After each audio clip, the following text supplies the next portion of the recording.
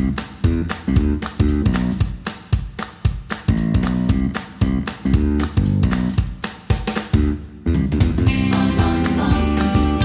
I'm Angie, and I want to welcome you to our podcast.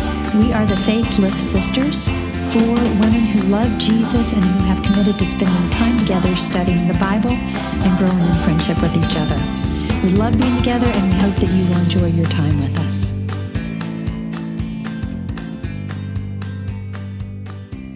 Hello there. How are you today? Good morning.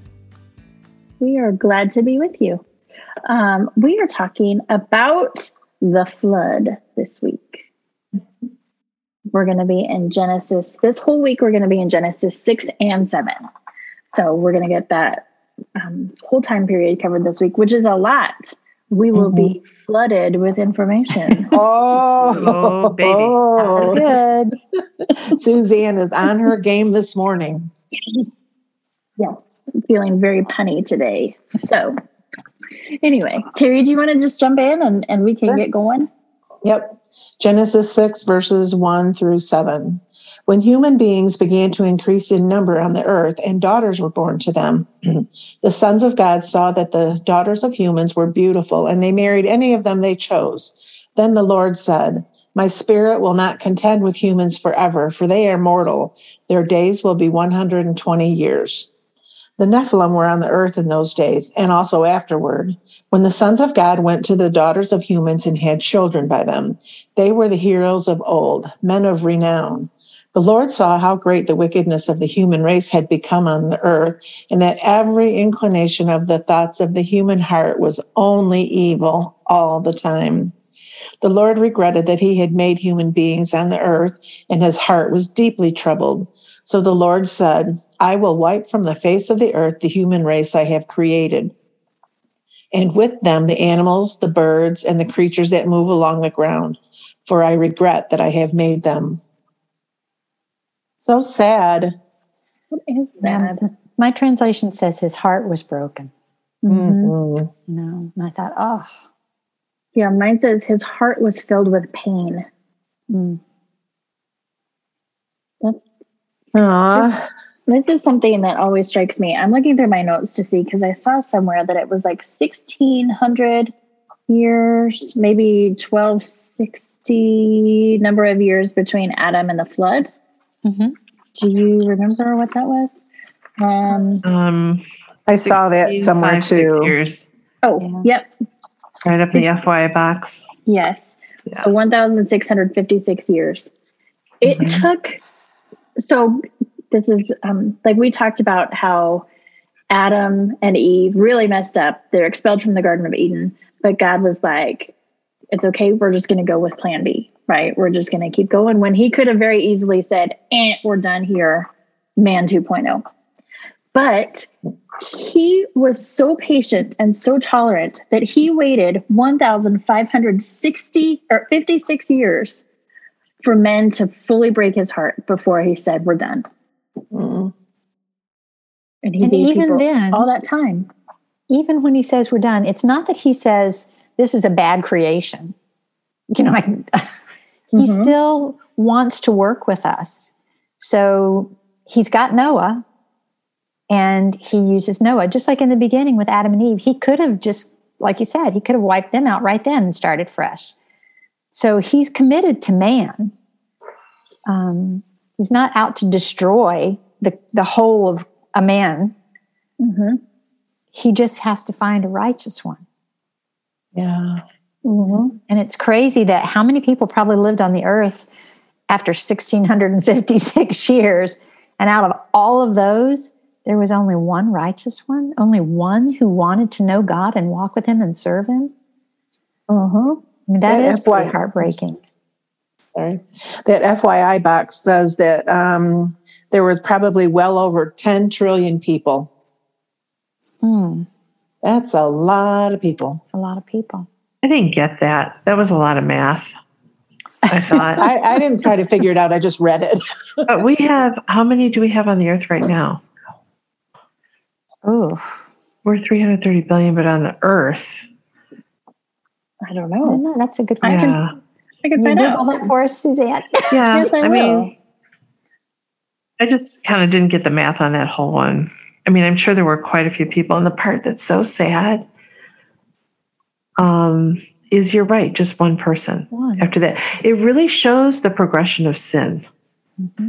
How sin didn't really correct at any time and come back. It just kept getting worse and worse and worse and worse and worse. And that's what happens with our sin. Mm-hmm. Yeah, just a total downhill slide. Mm-hmm. Right. So the estimated world population right now, because of course you can't have a head count for every single person, but the estimated world population right now is like 7.85 billion people. So we couldn't have had a trillion, even one.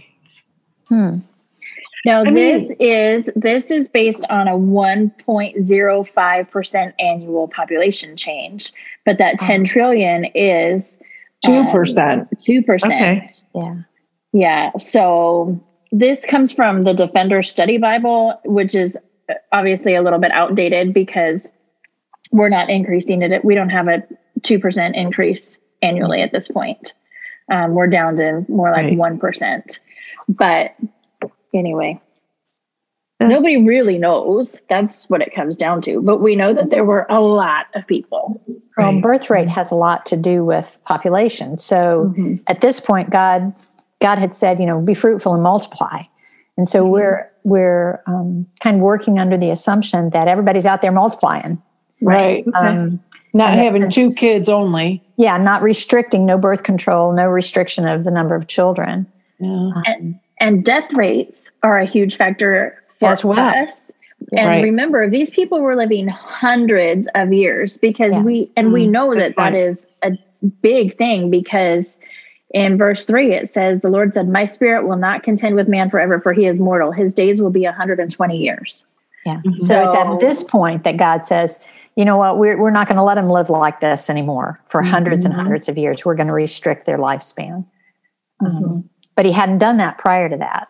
Right. That statement to me is where he says, my spirit will not contend with man forever, for he is mortal. That makes me feel sad too, because don't you think that he's looking around going like, you people are not worth it. It is not worth the heartache that you are causing me to let you live for this long. Like, we've got to cap it somewhere, folks. I also think like he was looking around and at his creation, seeing them suffering in this sin.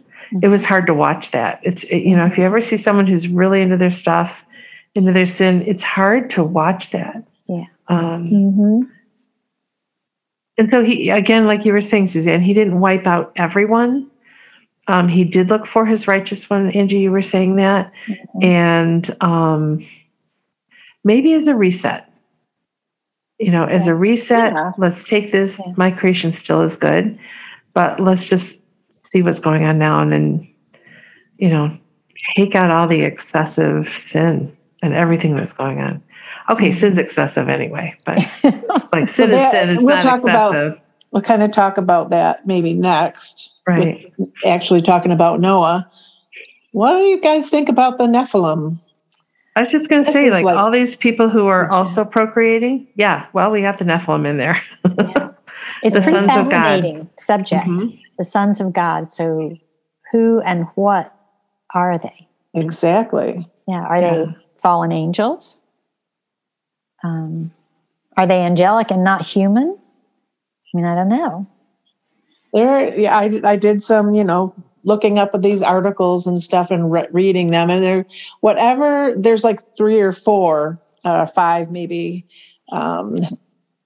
explanations that are generally accepted by a good part of, portion of the people, and they all have backup for each different one. Yeah. Right. So it's hard to say, but this is one thing that makes me think maybe fallen angels, is because the Nephilim were on the earth in those days, right? Before the flood and also after, because we see them later on, like in Joshua and whatever, when they go into the land, the Nephilim, also called Anak, the Anakites, are there again.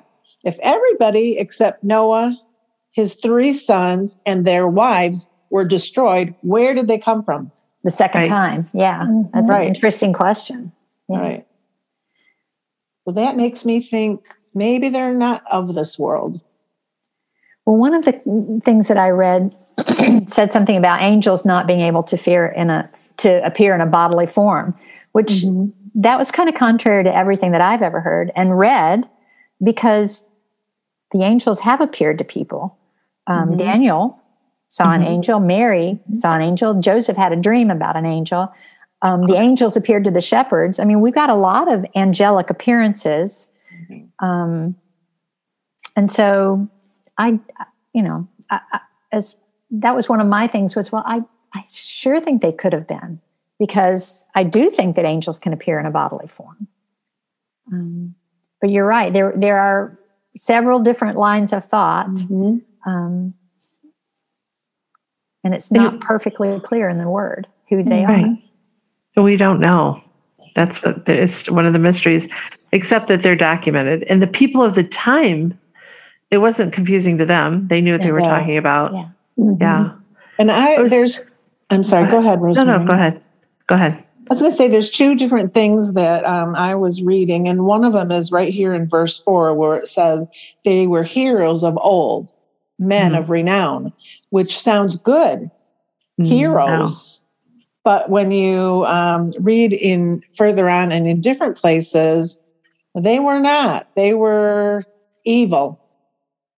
So it's just really confusing. I think it's one of those things that can be really divisive, or can make people go, you know what, this whole thing is, I think it's a place where people can step away from God and say, this doesn't make sense, and it's just a fairy tale. So that's a good point. It's like whenever we're looking at scripture, we want to check, does this scripture, first of all, deal with salvation? And it's like, our salvation does not depend on this. Exactly. Then we want to look at does it impede the authority of God? Does it do anything where it doesn't acknowledge the authority of God? Or are we struggling with that piece of it? Really, it doesn't. Like, were there giants or not giants? I don't know. And so I love what you were saying, Terry, is like you just further go on and look for scripture. Does it confirm or not confirm? And then ultimately it's like we try to rightly divide the word of truth. When we go through scripture, when we look at what it says, I liked what Karen had to say. She goes, let's just look at what the word says as opposed to deciding to put what we want to have on that. And she used two words, exegesis versus eisegesis, having our own opinion on it. So this is one of those portions in scripture where we can look at it. It's pretty interesting, but our salvation does not depend on this. And that's an important thing. Another important thing, there's this guy named Tyrus. He's a World Federation wrestler. And he is 6'6", 360 pounds. But he says, but I identify as 125. I just thought, I'm going to hang with that one. I like that. Talk about giants. Well, I mean, we still have some people that are 7 and 8 feet in the world today. Right. So I think the Bible's pretty clear. There were giants. Yeah. So, okay, we can accept that as truth. And it's not just in one place. It's confirmed in several places that they existed. That's true. So then we also know that we're not going to, only God knows everything. Right. We're never going to know everything as much as we might want to. Right. I don't think that's, like you said, Rosemary, that doesn't interfere with our salvation. That can be something that you can set over here and say, that's a really interesting subject, the Nephilim. Right. But it doesn't make any difference to my salvation. And so it's just a very interesting subject. Yeah. And it's not one that I have to know the background on. Yeah. Terry, I think you're right, though, that people sometimes will latch onto things like this and say, well, it doesn't make any sense to me, so none of it makes sense. Right. But that's where, that's where faith comes in. And two, I don't understand a lot of things in the world. I am not an expert on many, many, many things. I am not an expert on cutting countertops, right? It just blows my mind that there is this big rock that is in the earth. And then people take parts of that big rock, and now it is beautiful and straight and shiny and just goes right smooth along my kitchen. Right. It doesn't, like, my head, I understand that it works and that it happens, but I don't know the whole process. And it blows my mind to think that that side of a mountain is now laying in my kitchen. And you don't have to know. That's it. Yeah. It's okay that I don't know all of the things. Yeah. Yeah. So it's okay to not know all of the things in the Bible. And if somebody tells you that you have to know all of the things in the Bible, well, then you stick your tongue out and give them a raspberry, because that's not the truth. It's interesting, just even as you're talking about that, you're talking about a present day thing, knowing how to do the countertops. Right. And just the whole thing with Genesis, improving Genesis and what happened with the creation of the earth. That's that historical knowledge that doesn't get replicated, that you may not understand. Mm-hmm. Right. Yeah. Yeah. And it's okay. Yeah. Absolutely. And like Rosemary said, our salvation does not depend on this. Nope. God never said, if you want to come to heaven, you better figure out who these giants were or were not.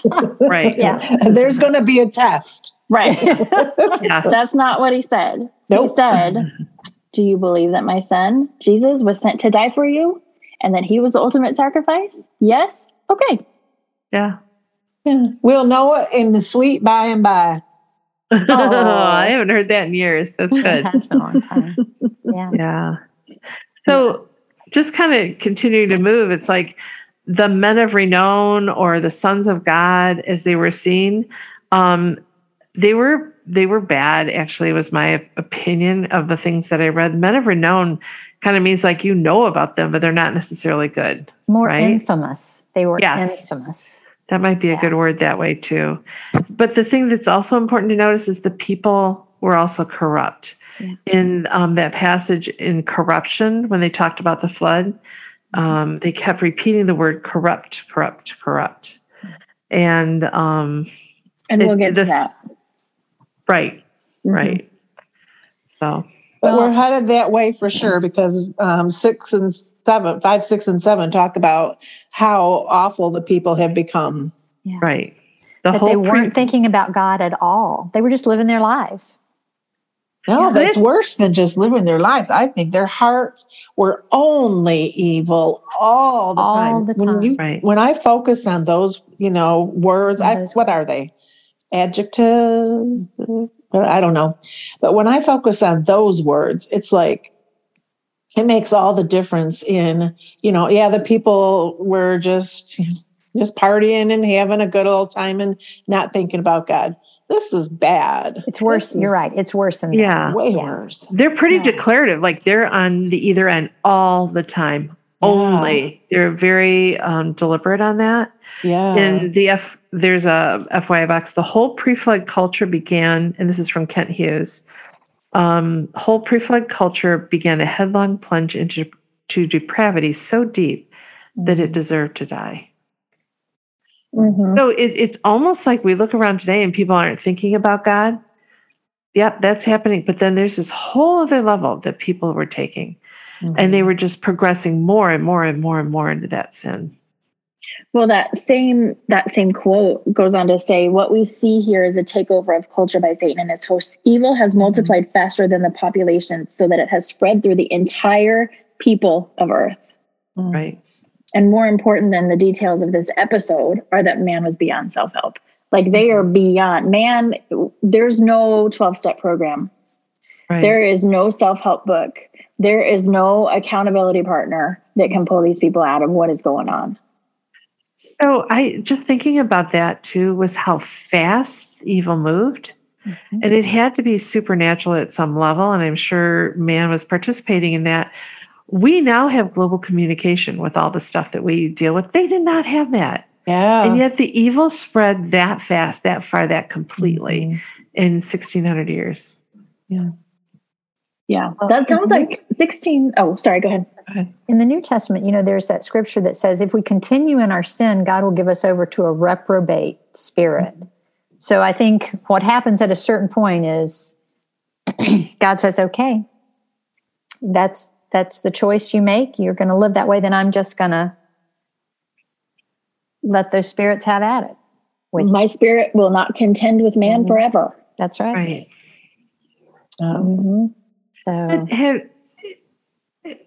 but don't you know people where it's like, they're in sin? Not like we're their gods. That's not even it. It's just people that we love, right? They're walking in sin, and there's a point, it's like, they won't even listen to me. They don't even care that I'm here. They don't even care what I'm saying. Yeah. And it's like, then you're with your sin. That's a choice that you made. Certainly we can pray for them. We can love them. We can care for them. But there's a point that sin needs to be the one to help bring people to their knees, might be a way to say it. And hopefully the gracious hand of God keeps them from going too far. But it sounds like at this point, he wasn't. He had lifted his hand. Yeah. And we have to remember this is before Jesus, before the Holy Spirit was given. Yeah. So this is like the direct communion line. We don't have, you can't see my hand, but like this is the direct communion line. We don't have where Jesus has stood in the gap yet. That's right. So this is very much like, okay, I'm lifting my hand, and then this world is going to be hell on earth. Really is kind of what this is, because it's nothing but evil. Yeah. And just describing Romans 3 had some really good stuff in there about the path of mankind under the power of sin, and like how bad this really looked. And I think it's important for us to catch that and really get clear about this. No one is righteous, not even one. All have turned away. They've become worthless. Their throats are open graves. Their tongues practice deceit. I'm like, ugh. Yeah. When I was reading that, their mouths are full of cursing and bitterness, the poison of vipers on their lips. Their feet are swift to shed blood. Ruin and misery mark their ways. And the way of peace they do not know. And there is no fear of God before their eyes. Yeah. Yeah. And it's tough to be in that environment and be the righteous man and the righteous preacher. Yep. Well, on that happy note, before we move into the righteous man that is coming up next, Rosemary, why don't you go ahead and pray for us? Sure. Okay. God, we just come before you humble, Lord, trusting who you are, and just also hopefully getting a clear picture of sin and evil and what it is like. And Lord, just trying to get a picture of what Noah was in as he was in this situation. God, there are times we think no one's listening to you, no one's listening to us talk about you. But we know that it was way worse at this point. And I just can't get their throats having all that evil coming, the graves, there being open graves. I'm just, God, I prayed. I'm grateful for Jesus, Lord. This is what you saved us from. This is what you have done out of your care and your loving for us and not letting go of us, God. You've given us Jesus, God, and we just thank you for the healing that he has, the resurrection, God. He's our Savior, and he saved us from all of this. And I think sometimes when I'm not sure about my how I'm doing or what's going on, what I know is I can look to him, and he can show me who I am, Lord. He can show me what you want me to be. Lord, we just thank you for your salvation, God. And we just praise you and just hope that we walk this out as we on a daily basis. God, we just love you and thank you in the holy name of Jesus. Amen.